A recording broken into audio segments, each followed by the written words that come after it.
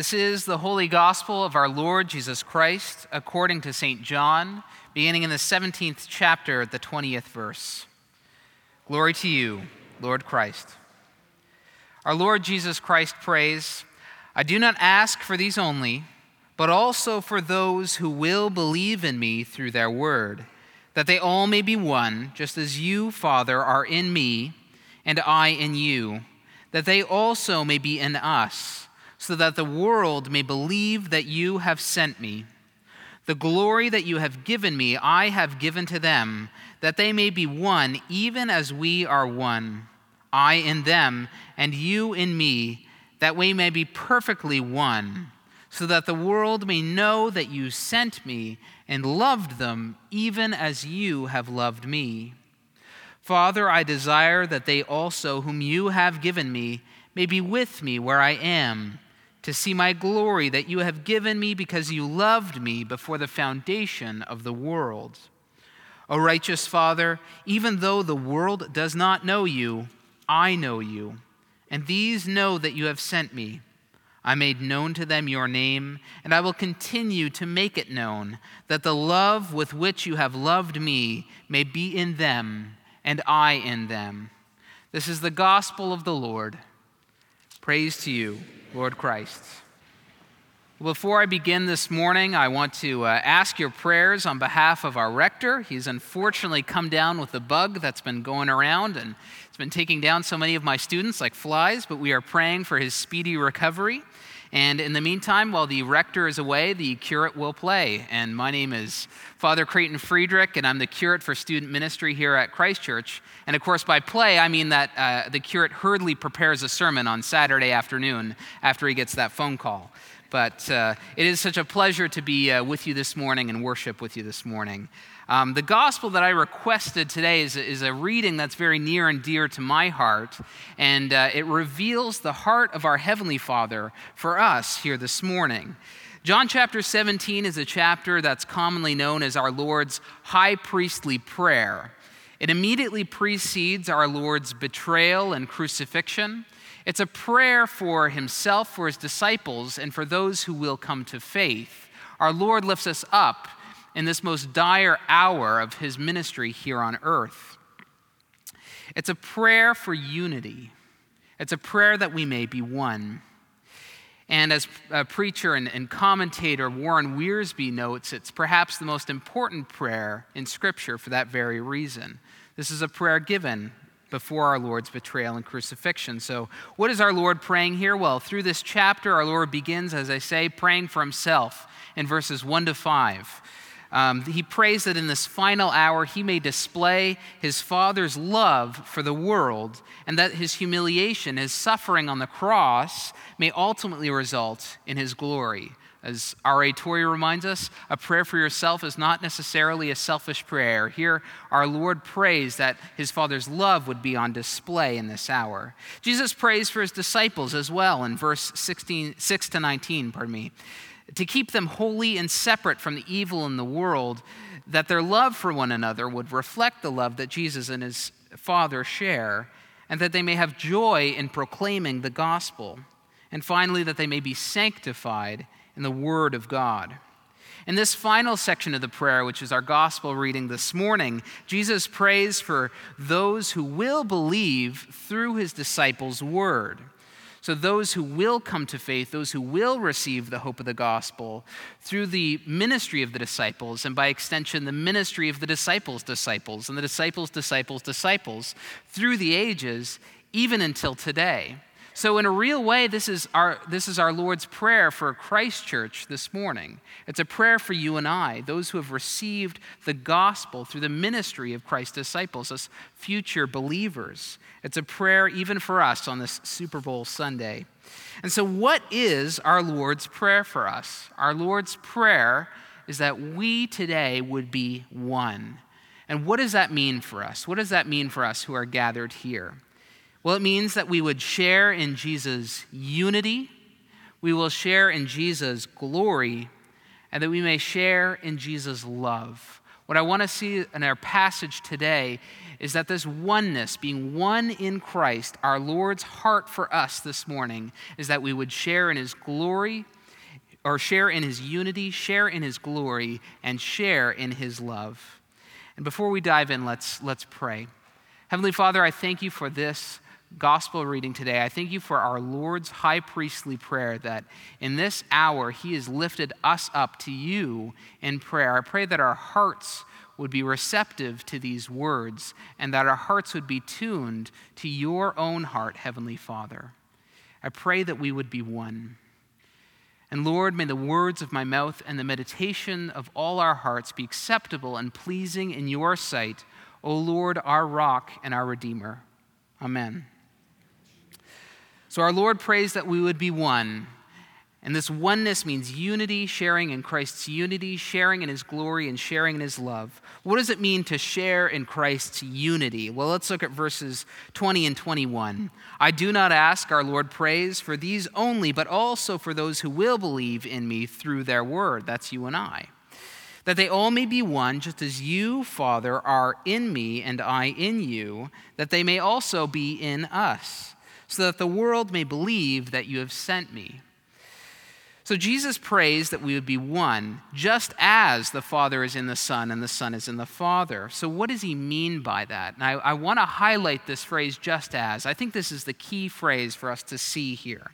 What does it mean to be united in the Father and the Son? Well, just as indicates that our union with each other and with God in Christ is of the same kind that Jesus shares with his heavenly Father. It is of that same intimate nature there. So this means that we're in for a little bit of Trinitarian theology this early in the sermon. And when I was doing my theological education, my dear professor warned me that preaching anything to do with the Trinity, when you want to approach the unfathomable mystery of who God is always going to be a minefield. So if I come out with more than 3 heresies, I guess I'll buy you all an ice cream or something. But I'm going to strive to keep it biblical. So just as, right? So what we understand, what we know to be true of Christ as he's revealed in Scripture is that Christ is not just like God, but Jesus is God. He is God the Son. And so we need to consider that he is of the same being as God the Father and God the Holy Spirit. These aren't 3 separate competing gods with lowercase g, but they share an everlasting communion of being and love with one another. And so we consider the creed that we just confessed, that we believe in Jesus Christ, begotten, not made, of one being with the Father. And a more traditional rendering could say of one substance with the Father, but the idea remains the same, that Jesus and his Father share a oneness, share a unity together. They are perfect communion of love. And so this means that there's no God behind the back of Jesus Christ. And so what do I mean by that? Because I want you to understand what I mean by that when I'm saying and what I'm not saying. Here's kind of the mental image that comes to mind. So you all know the film, you all know The Wizard of Oz, right? And Dorothy and her companions, they finally make it to the Emerald City, right? And they're standing before the great and all-powerful wizard, right? But what's the truth that they find concealed behind this wizard? That really there's a rather pitiful man kind of hiding behind the curtain, working the mechanism to make this wizard work. I hope I just didn't spoil The Wizard of Oz for all y'all, but it's been out for a while, so y'all need to see it. But the truth they find is that this all-powerful wizard, this revelation of who the wizard is, really is just a misdirection. It's concealing the truth of what's really going on here. And what we want to see is that's not what's happening in the person of Jesus Christ in his ministry. Jesus didn't come to misdirect us, right? Pay no attention to the Father behind the curtain, but rather Jesus comes to reveal his Father's heart to us. He comes to make God present with us. He is Emmanuel. He is God with us. He comes to reveal God's very heart for us. So when we're united to God in Christ, we can confess what the Athanasian Creed says, our oft-forgotten creed that we confess. When we say we worship one God in Trinity and Trinity in unity, that's because God himself is a communion of persons in perfect unity, And we worship God according to this unity, and indeed we're made to share in the very life of this unity itself. Jesus has come to reveal the heart of his Father, and Jesus has come to invite us to participate in that very Trinitarian life. It's an invitation to delight in the Trinity. But if we're not God, which we're not, how can we be united to him just as the Father is united to the Son? We see in John chapter 17. Well, this is the role of the Holy Spirit who indwells us. One commentator writes, because the Holy Spirit comes to dwell within them, that is the future disciples, you and I, the Father and the Son dwell with them also, and they dwell in the Father and the Son. So this means that our union with God is much more than kind of sharing a kind of voluntary association with God, kind of sharing some common morality or sharing common interests or similar goals, but rather our union with God in Christ is vital. It is deeply profound and spiritual. It is a vital union with God. And Scripture only approaches this in powerful metaphors, the kind of vital union that we share with God. We are the vine, or he is the vine. We are the branches. We see that in John 15, just 2 chapters earlier. We are the building. He is the cornerstone. We are the members of the body, and he is its head. We see that in 1 Corinthians. We are the bride, and he is the groom, Ephesians chapter 5. So in other words, we're invited to participate in this very real relational unity that the Father and the Son share in the union of the Holy Spirit through all eternity. We've been invited to share in that same life of love that the Father and Son share. So this is why we pray during our Eucharistic prayer that we may be made one body with him, that he may dwell in us and we in him. See, this is the heart of the gospel here, that God has reconciled us sinners to share and share himself, to share in his life, in his love, and in his blessing. God is inviting us to participate in that very life and love of the Trinity. And what else can we do but worship him?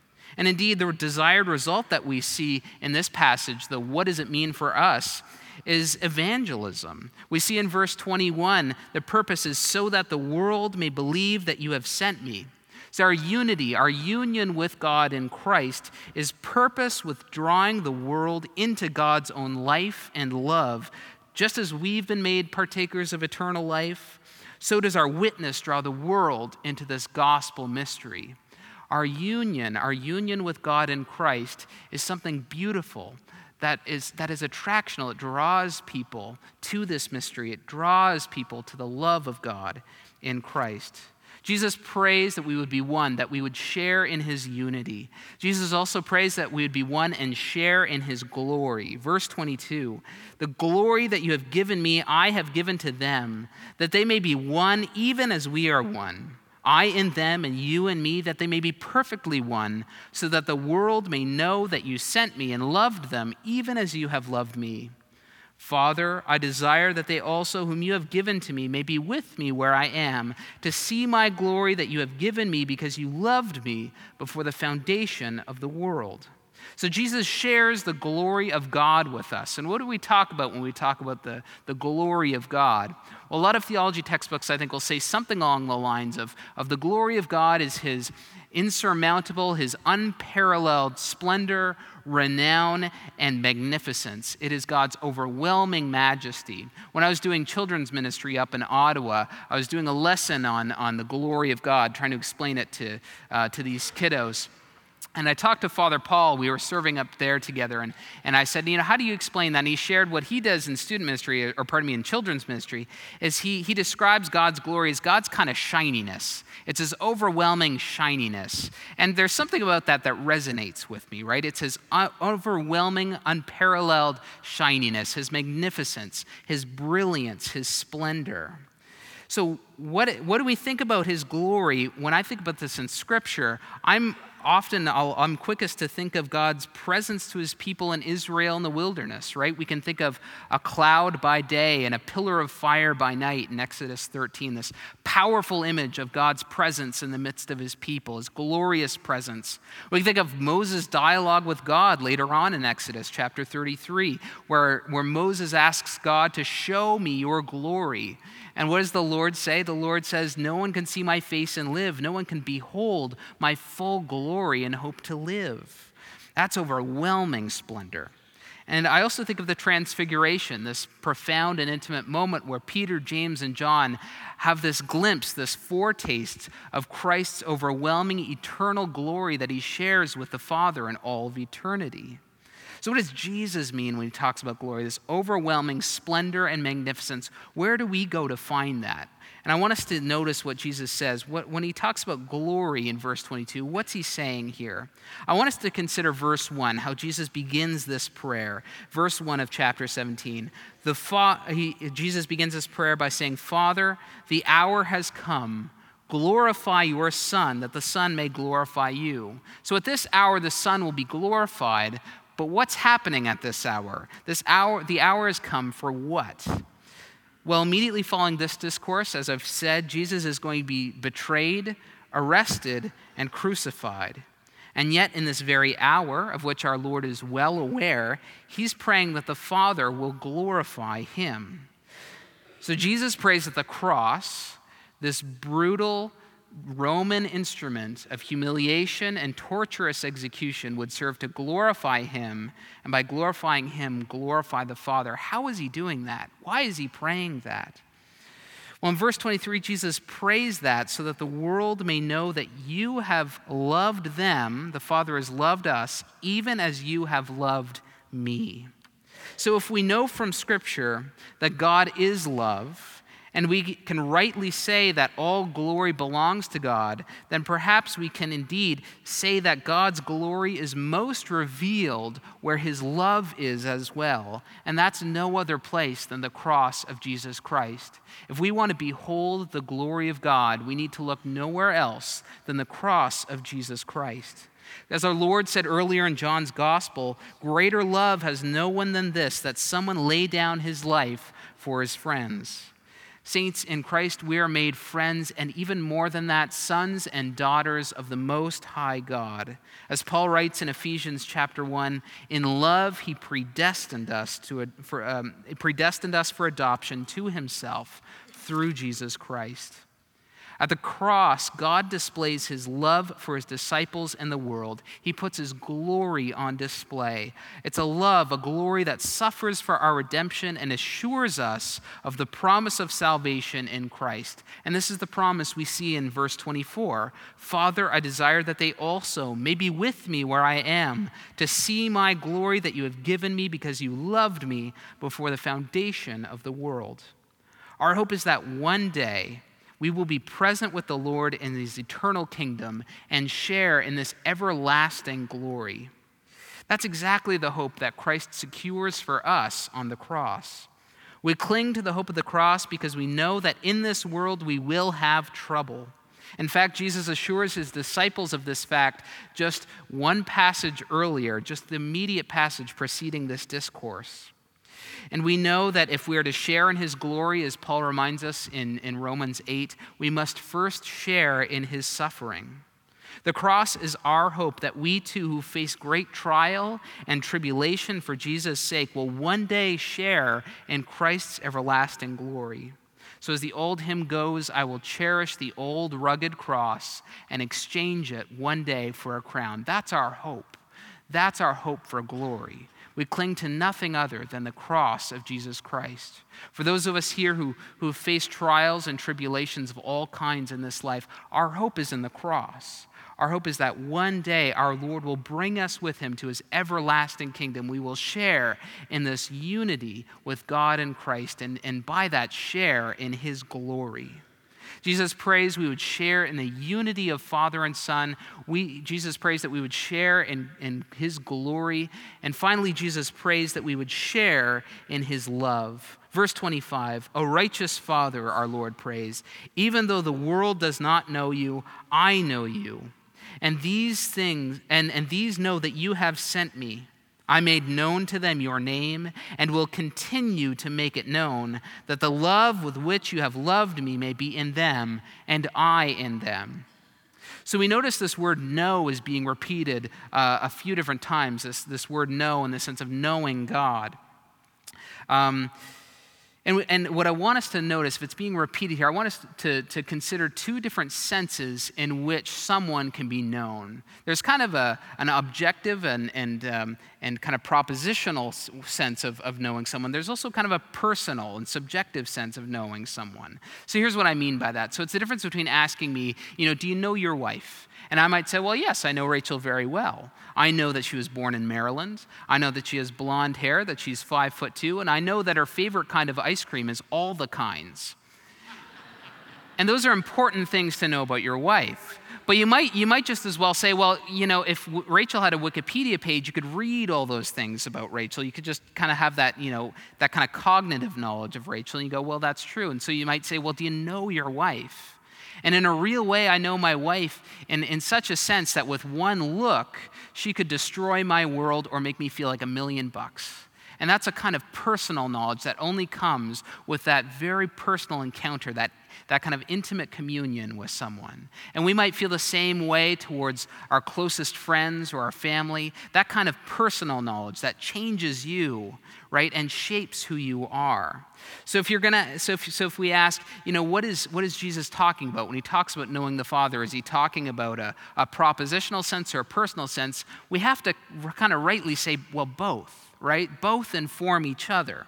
And this is what Jesus is getting at, this kind of integrated knowledge of God, both propositional and personal, when he prays in verse 17 that we would be sanctified in the truth, noting that his Father's word is truth, that we would have the propositional knowledge of God to know what is true of him and what is not, but also that we would know him personally. And this is what Jesus means by name in verse 26. He's made his name known to us, his character, right, his person, who he is for us.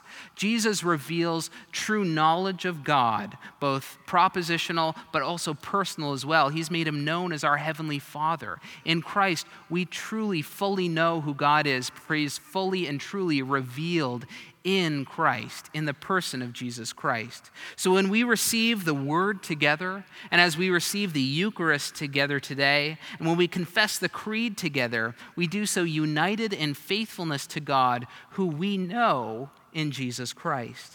So what's the desired result of knowing God? What does this mean for you and I today, both propositionally and personally knowing God? What does this mean for us today?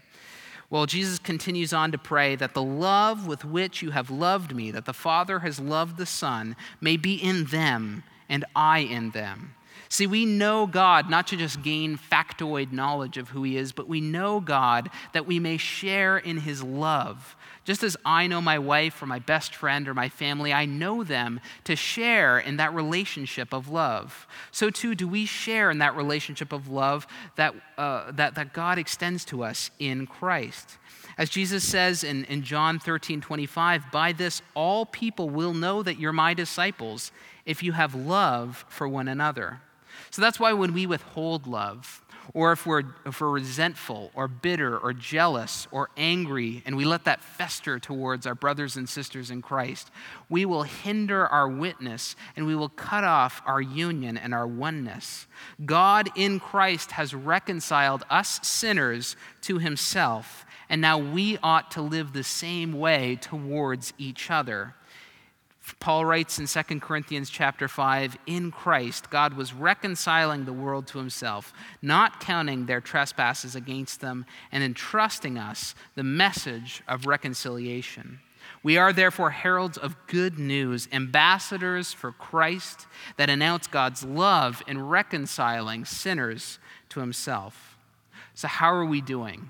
How's our unified witness this morning? Perhaps this is a call for some of us to live in accordance with that call from God, to live in tune with his heart for us here this morning, that we may be one and live as those who are reconciled to one another and love each other in Jesus Christ, just as he loves us. Let us confess our sins, forgive one another, that we can live together in the peace of Christ and be a faithful witness of God's reconciling love to the world. So what is Jesus' prayer for us at Christ Church here this morning? Jesus prays that we would be one and share in his unity, that we be united in Christ, sharing in the life and love of the Father, Son, and Holy Spirit, and that we would be empowered for mission and witness to the world, that we would be one and share in his glory, the unparalleled splendor, renown, magnificence, shininess of God, and of God's immeasurable love displayed in the cross of Jesus Christ. And indeed, hopeful that one day we too will be present with Christ in the glory of his everlasting kingdom. And finally, that we may be one and share in his love, knowing God as he's revealed himself by his word in Jesus Christ, and loving one another with the reconciling love that God has shown to us. In the name of the Father, the Son, and the Holy Spirit, amen.